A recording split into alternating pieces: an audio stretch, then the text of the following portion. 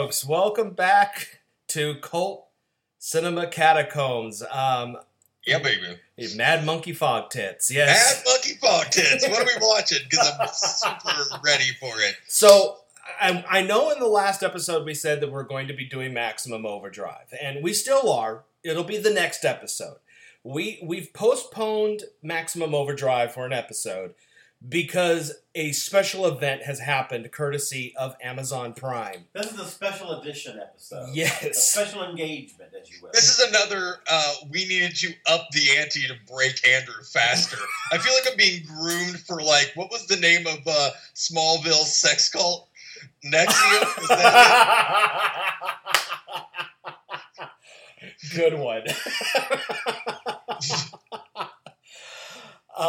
The funny thing is the movie we're about ready to do actually fits in with the theme of inspired by cocaine, because that's one of the many drugs that inspired this movie.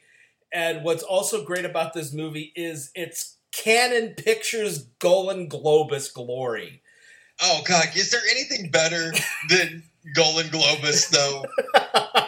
Like, is there anything better in the world? Like, Lacey and I were having a conversation about, like, movies, right? Like, this was earlier today, and she asked me if I liked Final Destination, and I said no.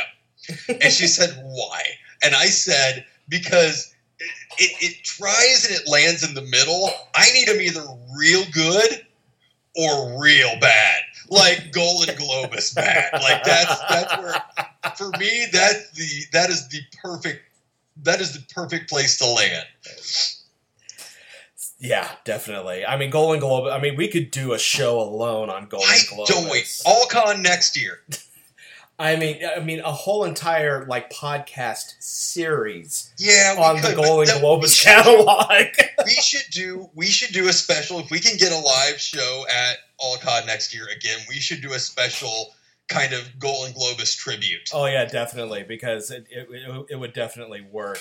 And was it Masters of the Universe Golan Globus? Yes, it was. It was It was distributed through Warner Brothers, but it was Golan Globus. Yes, and so was Superman 4. So there's a whole great documentary on some channel about Golan Globus. Oh, Netflix. Yeah, oh, so good. But we're going to see one of their most infamous what the fuck films that they've ever made. This film is from 1980. It's a musical, and it's not Xanadu. It actually makes Xanadu look straight. It's not Xanadu. It makes Xanadu look straight. It really does. It outgays Can't Stop the Music, which is saying a lot because that's about the Village People. We are looking at the 1980 musical The Apple. And the reason why we're going with this one is because I was shocked when I found out you've never seen this thing. And yeah, this is actually in the echelon of, if you have like a list of must-see cult films, this is in there. A little bit about The Apple. So the film is set in the future of 1994. Right. Right. Starting with that, yes. And the thing is when you look at the future of 1994, it strangely looks like 1980 Canada. It looks like I watched it and I got the first 15 seconds through the trailer about to the point where they start talking about the fact that it's 1994, and I said, "But Roy, I've seen Logan's Run," and. And what's great is you'll even see this in the beginning of the movie. The car from The Simpsons, the Homer, has a cameo in this film. Nice. So they did the Homer before The Simpsons did the Homer. But the best way I could describe this movie that's set in the future of 1994 is, imagine if Stefan from Saturday Night Live made a movie. This is the result. It is the Stefan of cinema. It really is. Yeah, we got to the first 15 seconds of the trailer, and I said, Roy, but I've already seen Rollerball. Literally, this film has it all. It has drugs. It has sex. It has musical numbers. It has gay fucking shit all over the place. It's got Satan. It's got God. It's got the biblical... Don't give away too much. No, it's very... Well, shit, it's called The Apple. Yeah. I mean, you've got the Book of Genesis being adapted in this thing. I mean, they aren't burying the lead. Let's just put. You watch the trailer. Nobody's burying the lead. There's not a Shyamalan twist in this thing. Oh, there is a twist in the ending, though. I can't tell you. There is a twist to the ending. Does it have to do with Harvey Firestein? No, it doesn't. Oh. This film literally does have it all. It's so batshit crazy, and all the music is written originally for this film. Who did it? Besides Golan Globus, like who did the music? Let me see here because I know the film. All but one song. One song was plagiarized. Yeah, there is a man with 4 keytars. 4 effing keytars in the trailer for this. The biggest claim to fame that this movie has is, and this is going to blow your mind. Let's hear it. Okay, one of the big things about this movie is that the government is now run by basically American Idol. Right. And they are the ones that have control over our government now. Okay. The choreographer for this movie, who choreographed the musical numbers, is one of the co-creators of American Idol, Nigel Lithgow. Really? Yes. That's amazing. And what's his face from Dancing with the Stars is one of the dancers in this film. Which I can't remember his name now. Who was it? It was I don't remember. Yeah, the gay one. Okay, thank you. So the soundtrack to the Apple, let's see here. The score was performed by the London Philharmonic Orchestra. What? Yeah. Jesus Christ. Let's see here. Musical score. Who did the musical score? The musical score was performed by the London Symphony Orchestra and it was written and conducted by George Clinton. What? Not George Clinton of Parliament. Yeah, George Clinton. But George S. Clinton, the guy who did, like the music for Austin Powers and Philadelphia, all that stuff. Yes, that George S. Clinton. The music was written by the music writers known as Kobe Recht and Iris Recht. So it's appropriate that their last name is Recht. Recht? Yeah. It was distributed by the Cannon Group. It cost, in 1980, $10 million to make this movie. Shit. And it bombed hardcore. Names in it? Yes, actually, this was the acting debut of Catherine Mary Stewart, who would go on to have quite an interesting career of her own. I mean, she went on to star in... first she went on to go to star in Days of Our Lives. Right. She was also in Nighthawks. But her biggest claim to fame is that she went on to star in some of the biggest cult films ever made. The Last Starfighter, Night of the Comet, Weekend at Bernie's. These are 3 huge cult films that she would go on to star in. Nice. So she's really the only true name that's in the film. It's just amazing to me that they would spend that much money and not be paying actors and actresses. That's pretty astounding. You'll see the money went towards the sets, the costumes, and the drugs, basically. Now, Chris did mention that there was a lawsuit involved with one of the songs. Yes, the song called "I'm Coming," which is the in the trailer. Yes. Mm-hmm. Is that the orgy scene? Oh, you have no idea. We're not going to tell you. You have no idea. Okay. It was Donna Summer just who in sued them. reference to the trailer, though, not in reference to the movie itself. Donna Summer and Peter Olate sued them over one of her songs. They basically took the backing track of one of Donna Summer's disco songs from the early 70s and wrote new lyrics to it and stole the song. So they were successfully sued for that. Yes. Damn. The film also actually held, for the longest time, the Guinness Book of World Records for biggest indoor laser show for one of the musical numbers called Speed. Okay. They filmed some of the scenes in a factory that formerly served as a gas chamber during World War II because this was filmed... What? Yes, because the majority of this film was filmed in Germany. Fucking what? Portions was filmed in the United States, but a lot of it was filmed in West Germany. Is this conversation? I'm on a lot of cold medicine. This conversation's happening. Yes, right? this conversation is That's happening. exactly yes. what you would say if it wasn't Roy. What else can I tell you about this movie? Oh, the response to this movie. So, yes. So Okay. when this movie was released, it had its big debut in October of 1980, and everyone who went to go see the debut of this movie was given free copies of the soundtrack on vinyl. Oh shit!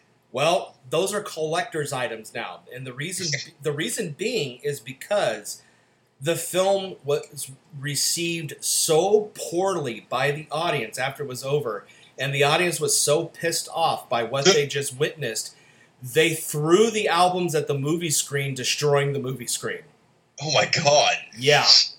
Thus destroying the records also. So if any of those records survived, they're a collector's item now. Some of the music in this movie is actually not that bad. I love the soundtrack. There's actually some really good songs in this thing, and it's addictive as hell. My favorite song though is there is a love ballad. Yeah. Oh, that's a good one. That's my favorite song. And it's very disco rock. I mean, it's going to look like Kiss's "Wet Dream" at one point in this movie. What is your both of you? Since producer Chris is here, thank you. I appreciate producer Chris. What is your? It doesn't feel like a show unless producer Chris is here. Yes. What is your relationship with this movie? Like you guys both went, but like gorilla Triscuits on me because I hadn't seen this. So like, what is your relationship with this thing? We heard about this film from a critic friend of ours named Alonso Duralde, and he was talking about just how crazy this film is and how it's one of those films where when somebody says, "I've seen everything," you show it to them immediately. Okay. And so we found it. It was released kind of silently on DVD by MGM. And we went, okay, let's take a look at this thing and see what it's all about. Yeah, and we had both not heard of this film until Alonso told both of us. So we're both exactly like in sync with that. Mm-hmm. I didn't know about it either until after Alonso told us. So we saw that it was released on DVD, so we said, okay, let's rent it and check it out. We immediately bought it afterwards. Oh, yeah. Okay. And now we own the Blu-ray. Yeah, now we own the Blu-ray, which was restored, by the way. They restored the movie, and oh my god. This movie doesn't deserve the restoration that it has. Like hell it doesn't. But the glitter all over the fucking place just will blow your mind. I mean, if you're high while watching this movie, you're going to be sitting there going, oh, wow, the whole time. This film really is gay as fuck. It really is. And I was just in shock the entire time. I was slack-jawed while watching the whole thing and going, I can't believe, even for Golan Globus, I can't believe this thing got released. And so we immediately said we have to own this movie. And it's become just one of those ones where we just really want to have a giggle fit of how bad this film could be. This is one of them we watch like with The Room and stuff like that. So it's the alpha to Liquid Sky's Omega. Oh yeah, almost like where Liquid Sky, you're just kind of like, this is just pasted together weird art house craziness that somehow is like engaging on some like, this is different. This is just like slapping you in the face with its big old dick. Pretty much, yeah. I will let you know. What was that animated one that we saw not too long ago that you made us watch? Oh, that was Rock and Rule. I will tell you right now, the first half of this film, you're going to think, oh my god, Rock and Rule ripped off the Apple, because there are a lot of elements that are very similar. But then Rock and Rule takes a whole different twist, so it does not become that. But you can see shades of that. Like, wait a minute, I've seen this plot before. Oh, no, you haven't. Okay. You haven't. I'm in. I'm 100%. I watched that trailer and I'm like, shit, yes, yeah, I'm on board. for whatever's about to happen to me. So the best little bit of trivia, though, about this movie was the main reason why this film was made was not only to cash in on the success of Saturday Night Fever. Okay. But it was also made as a tax shelter for Golan Globus. Okay. So they knew this film was going to fail. And so... This was the producer. Yes. So they knew this movie was going to fail. So they just threw so much money into it. And when the movie failed, they got the tax write-off. So it was a huge tax shelter. So yeah, imagine the producers... Interesting. Okay. Except imagine if the producers got away with it. Golan Globus got away with it with The Apple. Nice. Yeah. All right. Yeah. I'm in. And Catherine Mary Stewart does her own singing in this movie. So imagine the girl from Night of the Comet and Weekend at Bernie's and The Last Starfighter singing about speed. But they're not bad, though. The soundtrack is pretty good. Oh, wait a minute. There is one more little bit of trivia. I totally forgot about this. That has a connection with, I guess you could say, like, cult things and everything else. Is that this movie also features the debut, and it's a very big part. She's one of the dancers, but we have an extreme close-up of her at one point. Miss Finola Hughes. Fiona Hughes. Okay. Who would not only go on to be the antagonist in Staying Alive, the sequel to Saturday Night Fever, but she also went on to become a star on All My Children, General Hospital, and also a go-to host for a lot of shows on the Learning Channel and Home and Garden Television. Oh, you'll recognize her the minute you see her. But yeah, this was her film debut as well. Nice. And like I said, she's at one point front and center, so you will definitely recognize her face. Oh, I'm ready. Staying Alive, I think, is one we should do at one point also. Because, there's a list of films that they have released that have a 0% on Rotten Tomatoes that they say you need to see once in your life, and one of them is Staying Alive. Well, just so you know, I'm just going to run through 1980 and 1981, and for Golan Globus, this is the canon years. Okay. Yeah. Just so that we can so that you can get a taste of what we were talking about earlier. I'm going to start with hot T-shirts. Last Rites, The Happy Hooker Goes to Hollywood, Schizoid, Dr. Jekyll and Mr. Hype, Seeds of Innocent, The Great Skycopter Rescue, The Apple. The Apple is followed with less than a month later by New Year's Evil, which is followed by Enter the Ninja. Oh, that's such a great movie. Hospital Massacre. Body and Soul's in there, so good on them. But then, like, Death Wish 2, Ladies Chatterley's Lover. Like, it's just... If you haven't gone through and just looked at a list of Golan Globus's films through the 80s, goddamn, you need to, because it's fantastic. And the thing is that when you go and look at the films that this was up against in 1980, this was released around the same time as, the flop Heaven's Gate. So that's another notorious flop. Ironic. But it was up against Raging Bull. It was also up against a surprise hit horror movie, Maniac. Oh yes, Maniac. So it was up against, just a little film, not a very big film. What was it? Wait, 1980? Yeah, but like I said, not that many people went to go see Raging Bull. No. It's just a little short indie film, That's right. Same year that brought us Empire Strikes Back and Xanadu. Yes. So, are you ready to dive into the future of 1984? I've got like face paint and just a bunch of body glitter. Get that shit going. Oh, Andy, no idea. let the magic touch you in all the bad places. The magic has touched me so many times, Chris. Oh, I can't wait to hear your reaction to this. All right, folks, we are going to cut away to go watch The Apple, and we will be right back.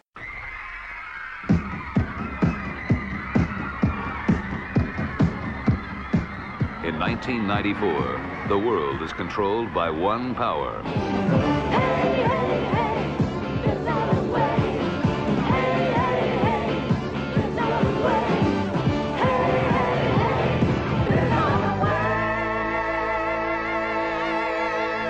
The Apple is success.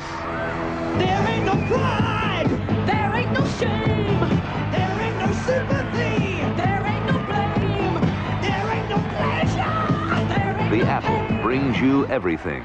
What about happiness? Child of love, show me, tell me.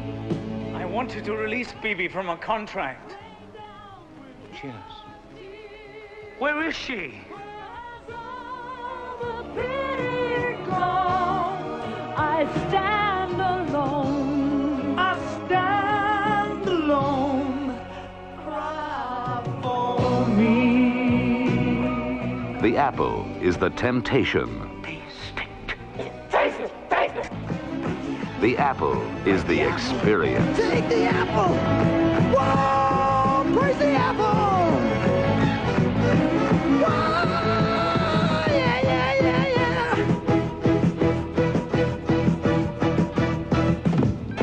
The Apple is the forbidden fruit.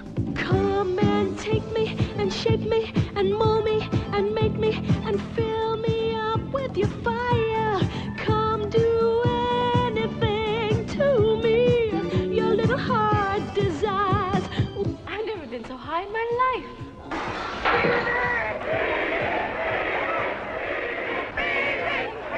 Phoebe, I must see you. I gotta talk to you.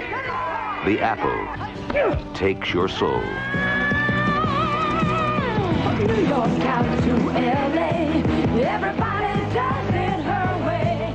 Popping power by the hour. Speed, I can feel the earth start quaking when America starts shaking. Popping power by the hour. Speed. Now, a special experience in movie-going entertainment. The Apple.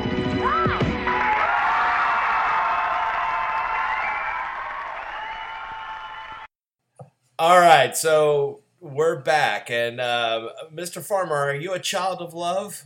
I don't know what I am. I'm making this pitch right the F now. I don't know how we're gonna do it yet, but we're gonna have BIM marks at all costs. We will have BIM marks at all con. I will print them and bring them. But if you're not wearing them, it's going to be like the droid hunt. If you're not wearing your BIM mark, we're going to arrest you. See, we've already said that if they were to ever reissue this soundtrack at all, it would be part of Record Store Day, and it should contain in there the BIM mark sticker. Yeah, it 100% should. So prior to us recording, we were discussing that there was a prologue that was never filmed that probably would have helped a little bit with this film. I think it was filmed. I just don't think it was ever released into the theatrical cut of the movie. There was a lot that was not released into the theatrical cut of the movie, apparently. In 2008, there was some theater in Los Angeles that got the director's cut of the film, so who knows what. Apparently, one of the things that the director's cut of the film has is longer versions of some of the songs, including an extended version of "Child of Love," because Lord knows we need more of that song. There was only one song I wanted more of, and that was "Speed."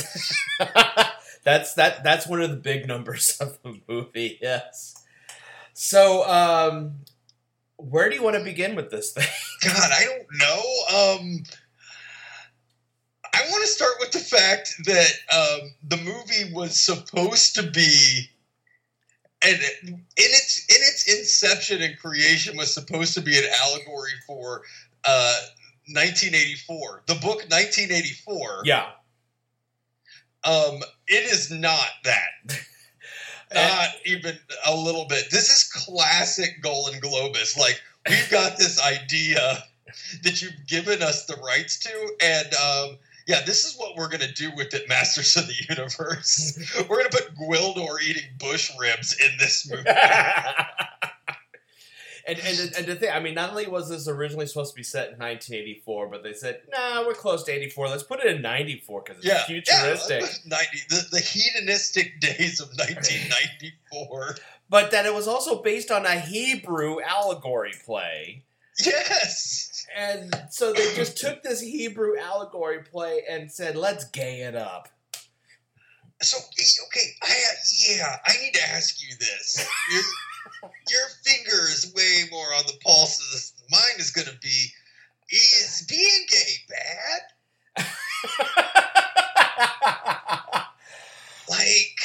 Because if you watch the movie all the way through, which I insist that you do, the entire beginning, the entire 90% of this movie, I also got problems with the hippies and the timeline therein. We'll get into that later. But it is fabulous. Like the first 90% of the movie, and then the last 10% of the movie. Not to, spoiler alert. God comes down and takes what I'm going to imagine are all the straight people to heaven, and then what? What has happened? Just help me understand. There's a lot going on in this movie. Let's just say that there's.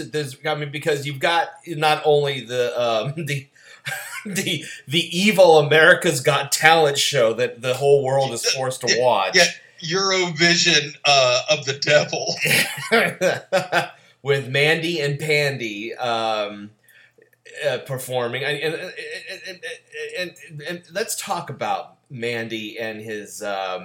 if you wanna, sure, let's do it. And his loincloth of doom? His loincloth of doom, yes. And his... There's a lot of loincloths. There's a lot of punching of the air and loincloths. Yeah, and his non-existent muscles, even though he's supposed to be this muscle god. And I was like, he was like 3'2", right? And that was in heels, yes. Well, it's like he's supposed to be this sex god, and when we finally get to see him wearing close to nothing, it was nothing. It was like somebody. It's like me without my shirt on. It's like what? It's like somebody took Robert Daltrey and starved him for 2 months. I think you're giving that guy. I think you're giving Daltrey not enough credit. And then after starving Robert Daltrey for 2 months, instead of feeding him, they slather him in glitter paint and say, "Here, go do a musical number in hell." But it was all. But all the hell stuff was all theoretically a vision, right? A denim flat vision. I think by, Canadian waterfall / folk singer. Alfie. Was it Alfie? That was Alfie. Alfie, yes. Alfie and BB. Apparently it was all in his head. I mean, first he experienced an earthquake. And then, that's when he suddenly had the vision of hell. Complete with an actual vampire. Yeah, that was my favorite thing. That was my favorite thing in the entire movie and a real vampire. And just for a smash cut, and it wasn't even a smash cut. It was just a vampire pops into frame, like from the bottom up, and then just leaves. I'm a vampire. Hey! It was like that was great. It was like that whole. I mean. We got to go back, but we'll talk about the hell segment in a minute. Let's go back to Eurovision. So I mean, we get our introductions to Mandy and Pandy as Bim during this rock disco number filled with glitter and glam, and then we cut to Mr. Boogaloo, the villain, when it comes to portrayals of people who are supposed to be Satan, he was the most French. It dawned on me. Okay, so it dawned on me about halfway through the movie where I recognize him from, and it is from one of my favorite movies of all time, Red Dawn, in which he plays. I believe it's been too long, but I believe he plays the Cuban military leader. No, it's the Russian military leader. Yes, because that takes over Michigan. Yes, that's who that is. Well, he even makes a joke in one of the song lyrics about the world is just a casino royale. He was in the original Casino Royale back in the '60s with Peter Sellers and David Niven and all them. So I was like, wink, wink, nudge, nudge, and I'm like, no one's gonna know that reference. Oh, but you did. But we've got French Satan and.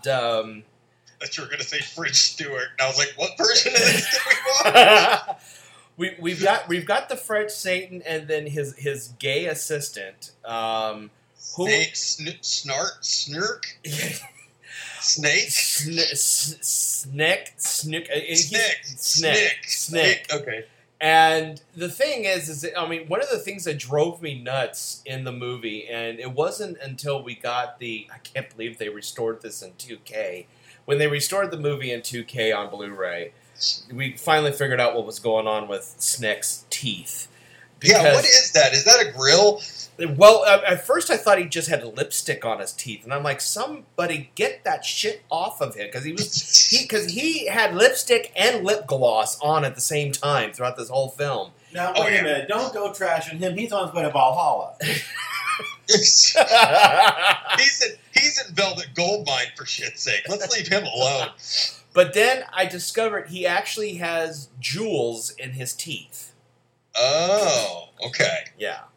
Let me tell you, with the 2K restoration of this film, when they do the faraway shots of Mandy and Handy performing the Bim song on the stage, they are shiny and chrome. They really are. And I mean, we couldn't believe how they were glittering, and I'm going, good God, this film doesn't deserve this restoration. So, and I'm trying to figure out how they were able to rate the success of a song by heartbeats. Yes. Heartbeats, right? We've got 150 heartbeats. What? How were they able to determine the heart? I mean, were the seats rigged to find out what the heartbeats were? You mean like heart rate? Like a heart rate monitor? Is that what you meant? I think that's what it was. And I'm going, if my heart rate while listening to music ever got to 150 beats per minute, I'd go to the hospital. Because there's something wrong with my heart. It's about to explode. It's like I've sat down and I ate about a 5-pound bucket of pork. My favorite thing about that entire scene was the fact that they've invented the brown note, except the brown note makes you fight and get really angry. Oh, the red tape? The red tape. Yeah, so because when BB and Alfie go up there to perform their love song, which apparently is banned in this society, they banned love. You can't be the Carpenters in this society, pal.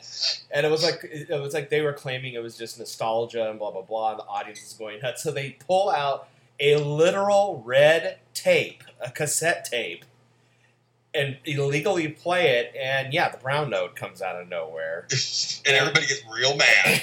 And but for some reason, for reasons not explained, Mr. Boogaloo decides to invite them to the victory party and sign them to his to a recording contract with his record label. Because the audience liked them.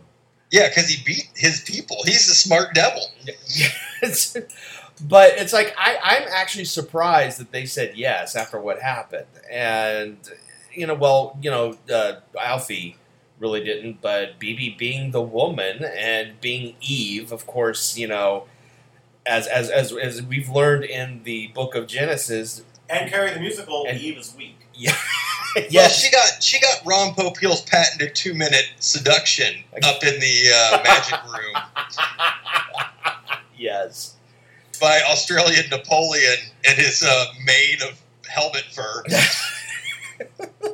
I've never been so high before. Oh, really? Try one of these pills and make out with me. We just met. This is cool. Yeah, that whole musical number about You're Made for Me, I was just like, wow, this is fast. She moves fast. She really moves fast. The Tango from Hell. Oh, and then there was the introduction of the Bim mark in the scene from the extreme. There was a lot of homosexuality in this movie. So as if Snick wasn't gay enough, then we get the marketing guy from BIM who like comes in like he's about ready to introduce a second segment on Project Runway. Oh, God, he always had... If that's the way I have to dress as a marketer, I am 100% behind it. To introduce the BIM mark, which is just a goddamn sticker that you put on Well, he you. had BIM glasses first. Yes. Like, everything had to be weird and square. So he had BIM glasses that were weird and square, and then he had the BIM mark, yes. Yes, and so everybody had to wear the BIM mark. Every time he appeared on screen, I was waiting for him to announce a name full of a fishbowl to be announced as tribute. Primrose Everdeen, you get a BIM mark. Exactly. Oh, my God. Oh, Jesus. It was weird. And so, you know, so the seduction happens, and I'm surprised after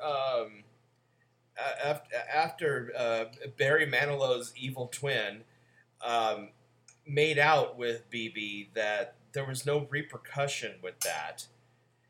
Well, what would the repercussion be? I think the repercussion for that would be Alfie absolutely refusing to go see Mr. Boogaloo to sign the recording contract, which is why when they're going to the office to sign the recording contract, I'm going, why are you agreeing to this?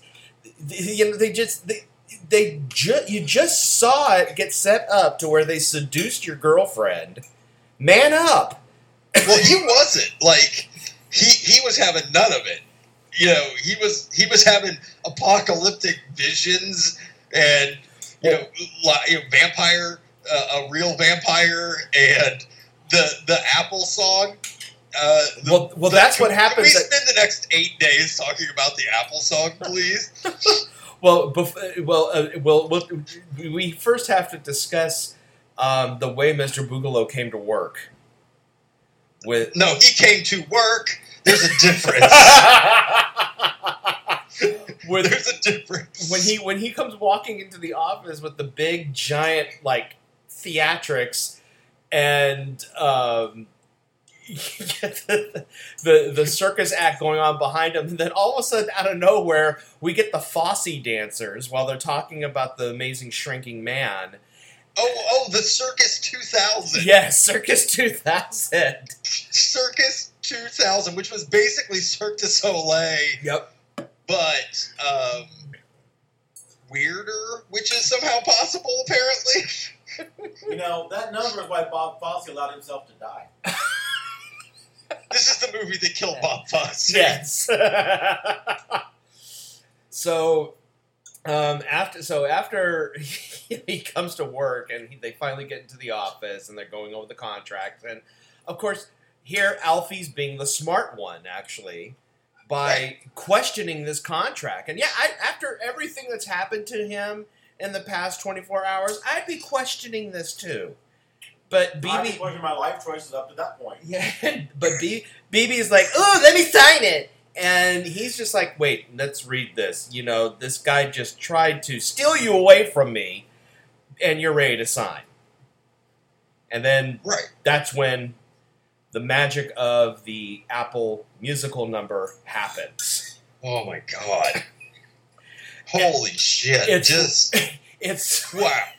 It's like Sid and Marty Krofft presents Hell. Well, here's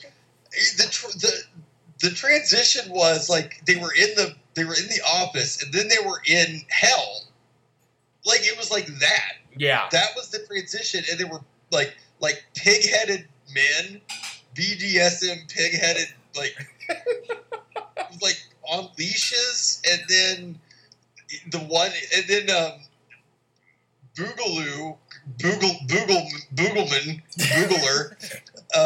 has like that one horn and is just straight Bela Lugosi'd up, baby. Yeah, Like, I mean, I loved that this version of Satan had only one horn, and it was fabulous with the glitter. oh, he was, yeah, like he had the entire like. Let's just make him look like Bela Lugosi with the weird black tux and the cape. I don't think he had the red tux on at this point. I think the red tux was at the end of Eurovision. The red tux with the chandelier necklace. Yes. God, it's beautiful. Just And so we get the big giant musical number where you know new app. with the literal apple is brought out of nowhere, and at this point it's like there's no subtlety to the references to Adam and Eve at this point. No. And not to mention the fact that at one point during the Apple song,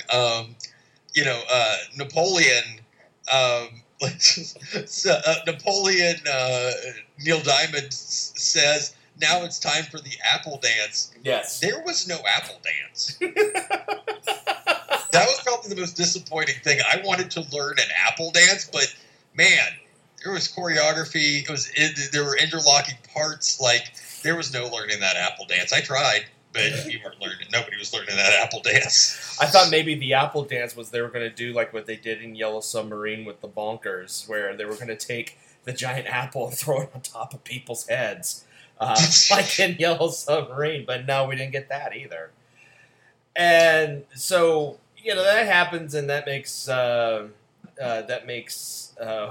Alfie leave, and BB stays.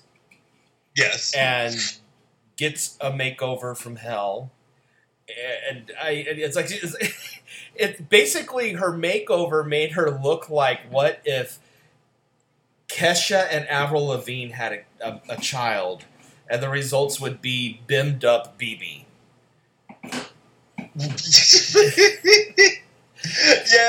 yeah, she had a lot going on.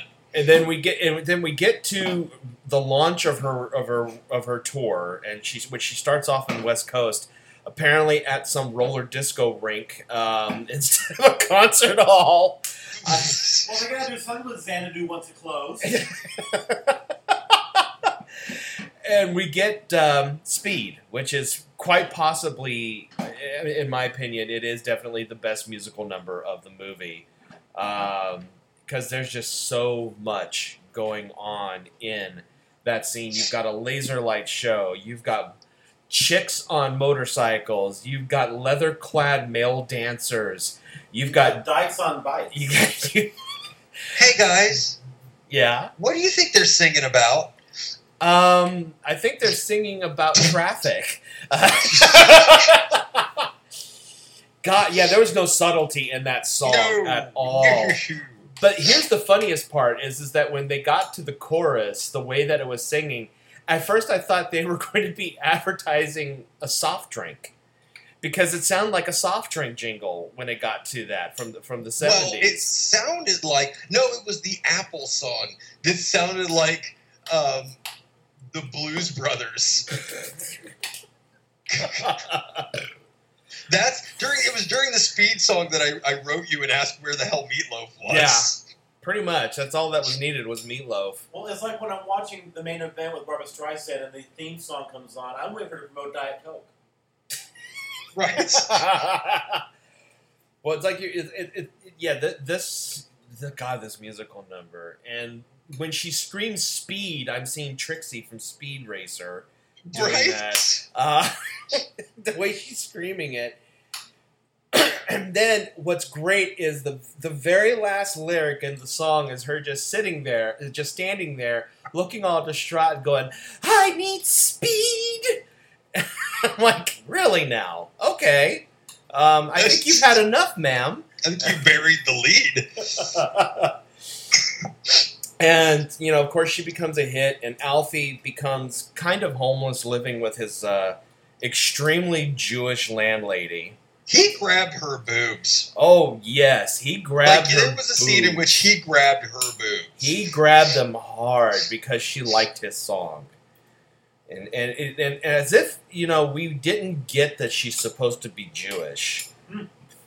She goes to his bed and she goes, "Oh, you're my sugar and a kiss. What you doing here tonight with all the blankets and the..." And I'm like, oh, no one's that Jewish. Oh, is this the podroom you had in here last night? Like, what? It's 1994. I just when did you become a 1940 stereotype of Jewish people? I mean, it's just God. And so, he gets out to try to, sell a song and fails.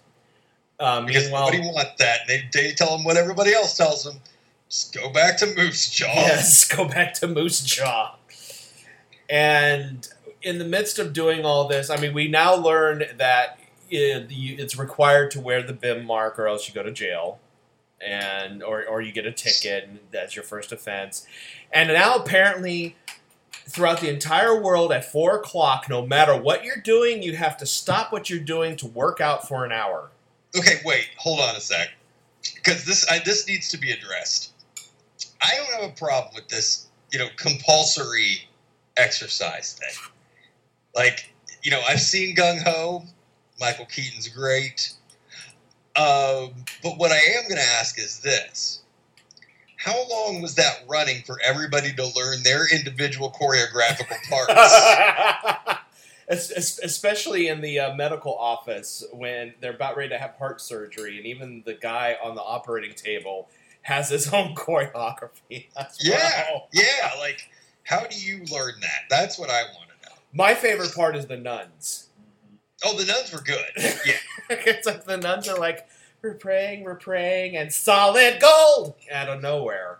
And also we have these shiny kind of lenticularly chrome habits on. Yes. But wait, because everything had to be that. Were they nuns or just rejects from The Handmaid's Tale? Remember, it's the future.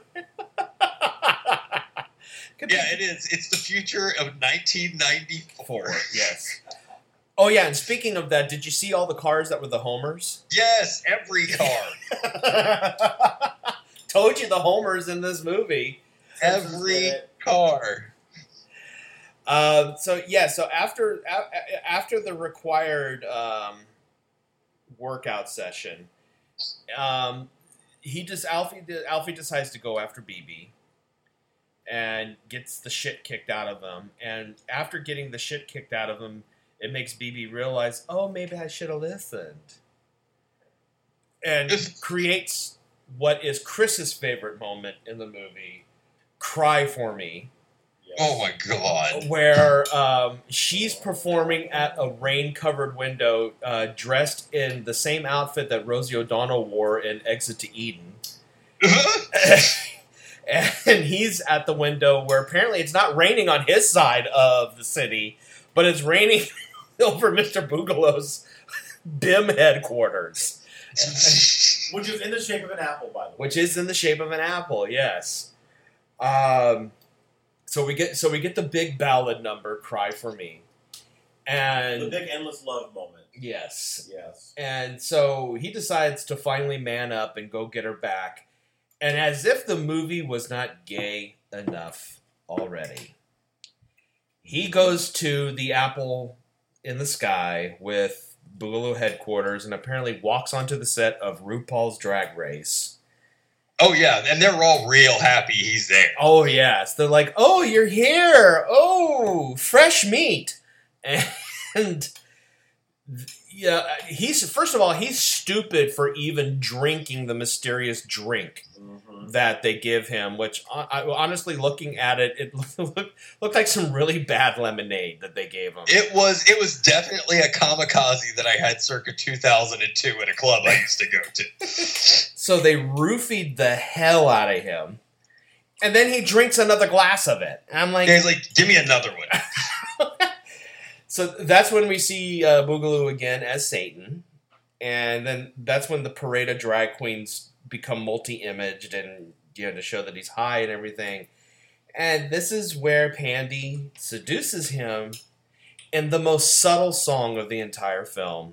This is the Isaac Hayes song, right? This is actually, as we mentioned earlier in the episode, this is the song that Donna Summer successfully sued about because they actually ripped off one of her songs. Wasted.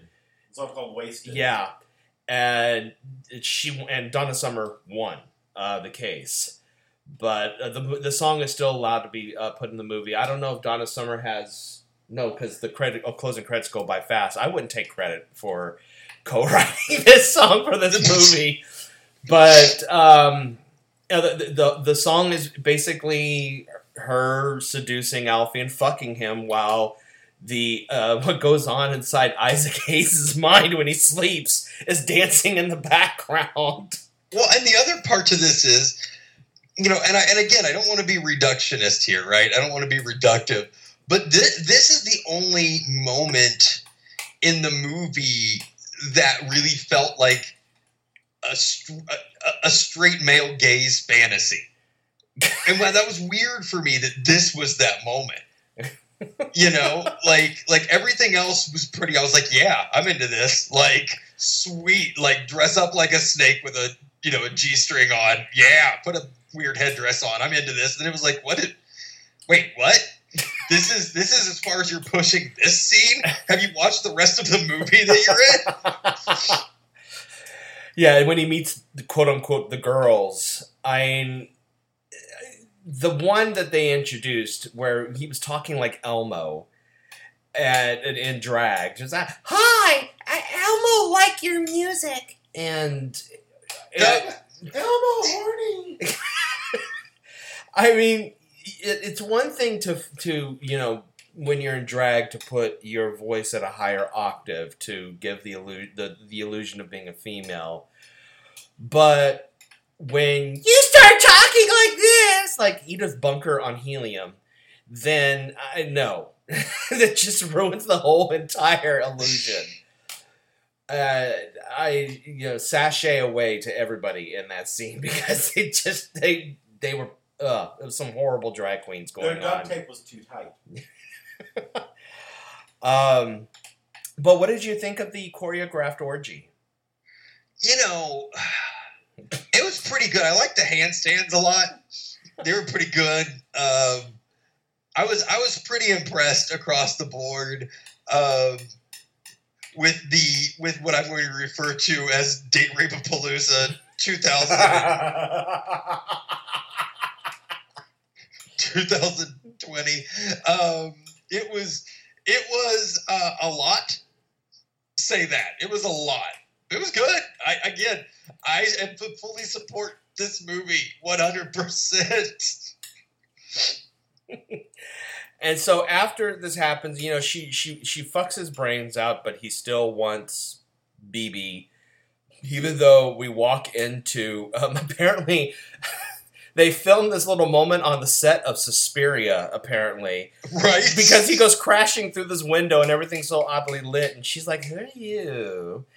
And continues to have sex with anorexic Robert Daltrey. And so he runs away, and in comes the hippies. Well, hold on. Before we get to the hippies, he runs away, but there's a scene directly after that I want to discuss. The morning after, what's her teeth bangs. Oh, yes. The protagonist's brains out. There's a scene where she is downstairs in, I guess, what is the foyer of the Apple complex, and Cupertino there, and Sneck is down there. And yet, the important plot point in this is that BB comes in and she's like, "He came looking for you last night. You should go to him." This is less than like 5 hours after she banged this guy into another room. Well, everybody went to sauna, and she had a change of heart. That's the part. That's the part. The most aggressive question I've ever heard asked in my entire life was asked in that scene. Hey, do you want a sauna? No? Okay. Like, what? You want a sauna with me? You want a sauna? And so BB escapes. Yes. And then we have a musical number between BB and Mandy. Right. Andy. Or Pandy. And Pandy, yeah. So we have that musical number that happens. And Now, here's what I know about this number, though. In the movie, it's a duet. On the soundtrack, it's not. It's all Pandy. Well, that's because she doesn't sing her own lines, right? yeah. Right.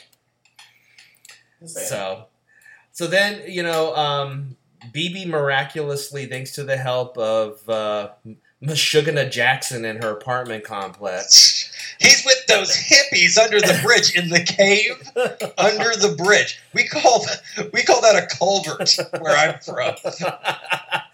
That's a runoff. He's been hanging out with those hippies. We all float down there. That's the sewer. That's what that is. And so she finds them, and and goes down into the hippie headquarters, which I'm surprised that they had the time to carve steps into the stone. And not only were they steps carved into the stone, but they were really well constructed steps carved into the stone to lead into this hippie commune. Oh my God, they've been there for 40 years. And you know that entire cave smells like patchouli and BO. You know it. And oh yeah. So they go down, and he's residing in what is called the Bachelor headquarters, and they reunite. In other words, they're using him for stud. Yes, they're using him for stud. So they reunite, and I guess get married because at this point we don't know how much time has passed. We know that enough time has passed to where.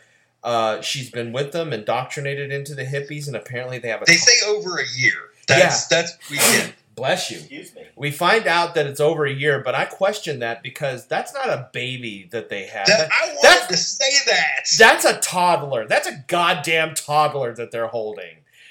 And who's the father? Yeah, and who's the father? Because is it Alfie or is it Bandy? I mean, who's the father? They don't say. Because the child's hair looks nothing like either of their hair. No. It looks like Bandy's hair.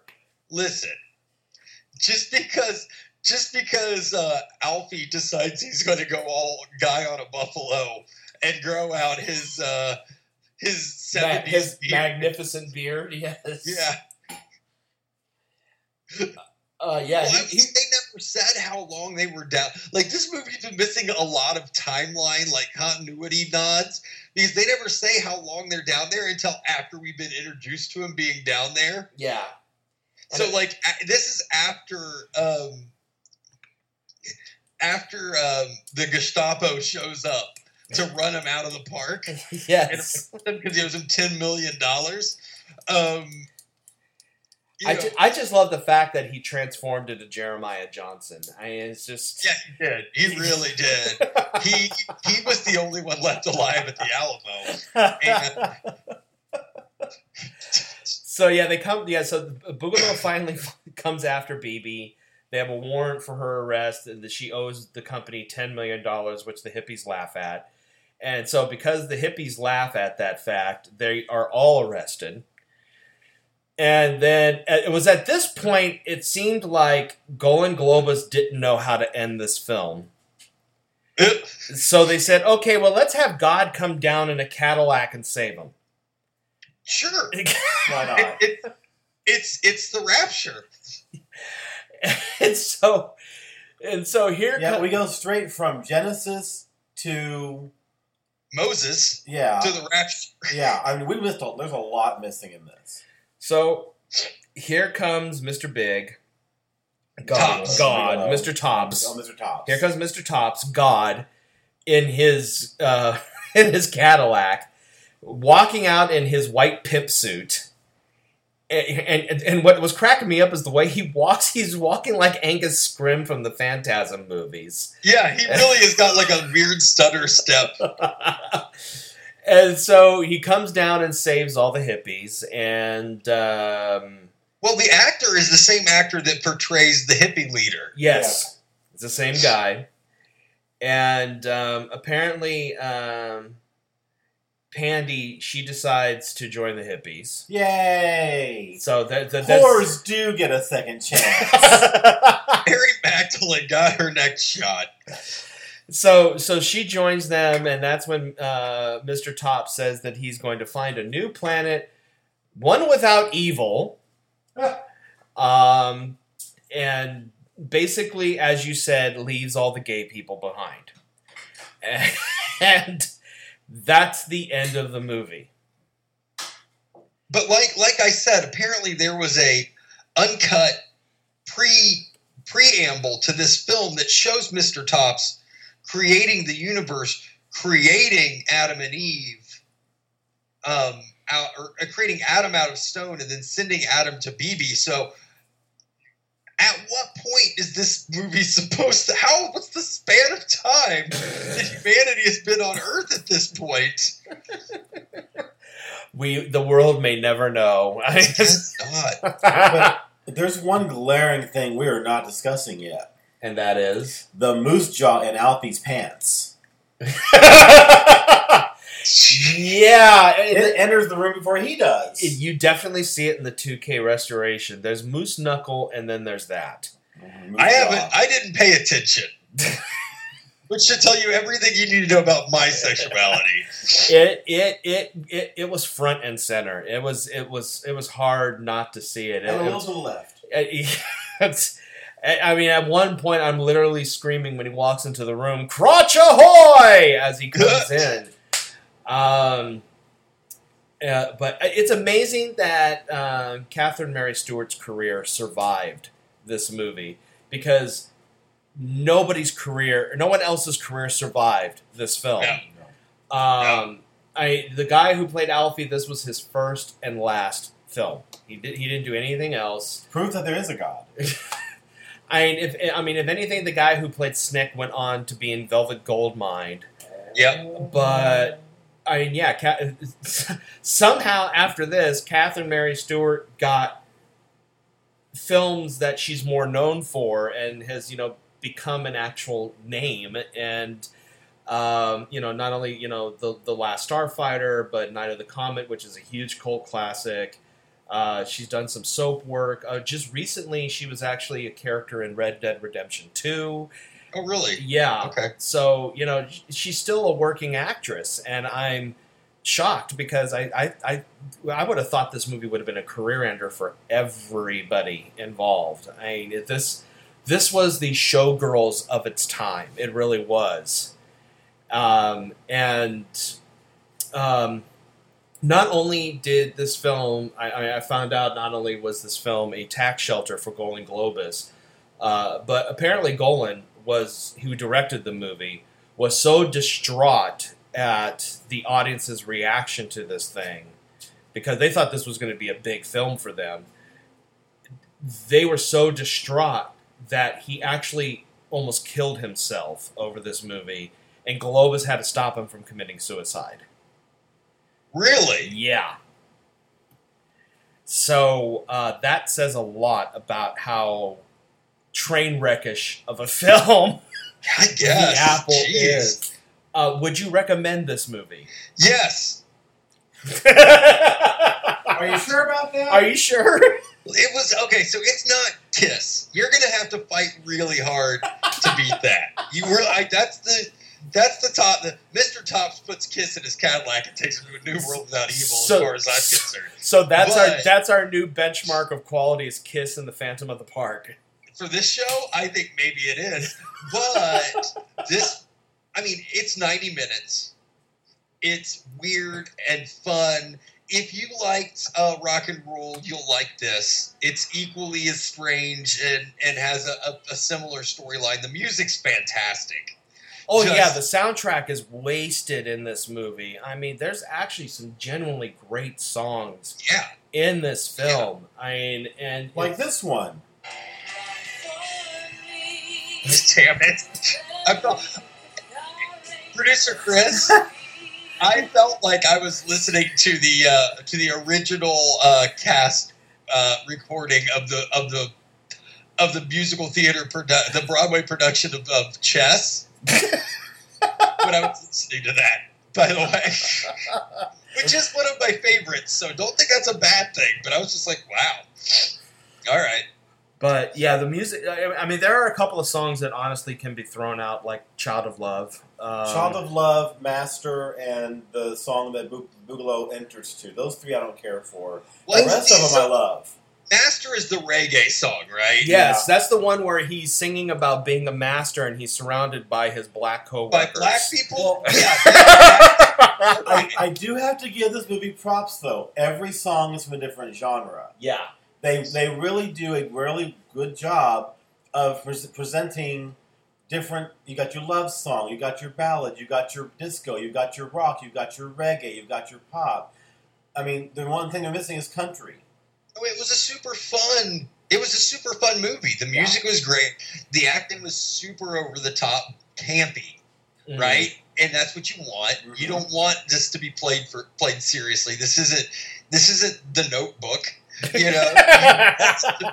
You want it to be over the top. You want it to not make a whole lot of sense. You know, there's a reason that we're doing a Golden Globus panel at AllCon. Yes, because those movies are banana crackers, Gorilla Triscuits crazy, and they're so much fun to watch. So yes, everybody should take the 90 minutes out of their weekend if they have Amazon Prime and just watch this thing. Yeah, definitely. While it's on Amazon Prime, take advantage of it. It's fun. It's fun. Yeah, I mean, this is definitely up there when it comes to cult films with like the Rocky Horror Picture Show and The Room. Xanadu and Grease 2 and everything. Yeah. I mean, this is a true cult film.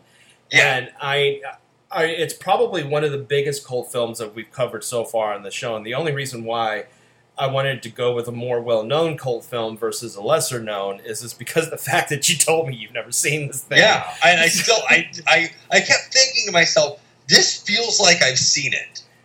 And then I was like, no, I haven't seen this. Like, well, but I'm left with one burning question. And that is BIM on the way? Well, BIM's not on the way, but Maximum Overdrive is. Oh, I'm out. So wait, I got one more. I got a final question. Yes. About this. What is BIM an allegory for? Boogaloo it's Boogaloo, something music, but BIM. The BIM mark is supposed to be representing of the 666 mark of the Antichrist. Oh, shit. Okay. Yeah. I'm with it. Yeah. BIM, right. Boogaloo Industries, Boogaloo Industrial Music. Yeah. Okay. But just saying that it was the mark of the beast. Yes. Okay. And that's another thing in the 2K restoration that you're able to see a little more clearly than in other prints of it. Is that you can see the BIM mark has this weird... it looks like an upside down Roman numeral 5 stacked in a pyramid shape. So I guess in this world, instead of 666, it's 555 as the mark of the beast. And see, the BIM mark is the mark of the beast, but BIM is actually the beast and the Antichrist, because the Antichrist's goal, according to the Bible, is to come to earth and confuse people, thinking that he's actually the return of Jesus, where in fact it's the Antichrist, and he's supposed to entice you and confuse you and manipulate you, which is what they do. Okay. Only this way they find the easiest way to do it is with music. Okay, I'm with it now. Yeah. I got it. And apparently, apparently in this version, the Antichrist is gay. A gay Frenchman. Gay Frenchman. I've not seen a gayer satanic performance outside of Santa Claus from Mexico. I love pitch. Oh my god. So we're moving on. So as you can see, also this does fit into the inspired by cocaine motive that we were going with. You know it was flowing on by that far. set. Because you know that anytime there was smoke on this screen, it was actually cocaine dust. It's just getting kicked up. Yes. But now we move on They to say if our... you play this movie backwards, you actually see the ghost of Whitney Houston. Ooh, damn. That's funny. So with our next episode, we move on to Maximum Overdrive, which is the film where Stephen King did so much cocaine that his eyeballs bled, and it's kind of hard going from this one to this one because they're so jarring. Because we're basically going from this gay Satan disco movie to AC/DC the movie. Right. So, just about how everyone was just so high on cocaine in this thing. I mean, you can clearly see that even Emilio Estevez was high on cocaine during the filming of Maximum Overdrive. Yeah, I would too if I was Emilio Estevez. Yeah. Well, Yeardley Smith famously has gone on record saying that everybody was so drunk during the filming of this, not after, not before, but while they were filming, that she had trouble. She was an adult woman at the time of the filming of this movie, that she had trouble just being on set. Not because anything was happening, but nothing was getting done. Because King was so high, and Estevez and Gross and everybody else was just so drunk that it was impossible to get anything done. And that's why we are definitely doing the movie. That and because it's just so ridiculous. So, oh, it's fantastic. All right, so you can find us again on Facebook. You can find us on Twitter under These Films Exist. The Twitter activity will probably quiet down a little bit now that Joe Bob on Shudder is done for the season. I know that anybody who follows us on Twitter on Friday nights probably got flooded with responses to the movies that Joe Bob is showing, especially since on the season finale he showed Hello, Mary Lou Prom Night 2. God, it's so good. We need to do that. Oh, we're definitely doing that at some point on this show. No ifs, ands, or buts. Yeah, you can find us there, and we'll probably be dropping the episode of Maximum Overdrive very soon. So, yeah, it's not going to be a month wait for sure. Yeah, no. And then I will drop the next movie, which I don't think Andy is ready for because of how serious the damn film is. Yeah. We're doing Schindler's List. Yes, we're doing Schindler's List. I found a bootleg copy of Equus starring Daniel Radcliffe. Oh, God, what? No, I'm just kidding. So I've seen it. You can't do that to me. I've already seen it. All right, guys. Until next time, we'll talk to you later.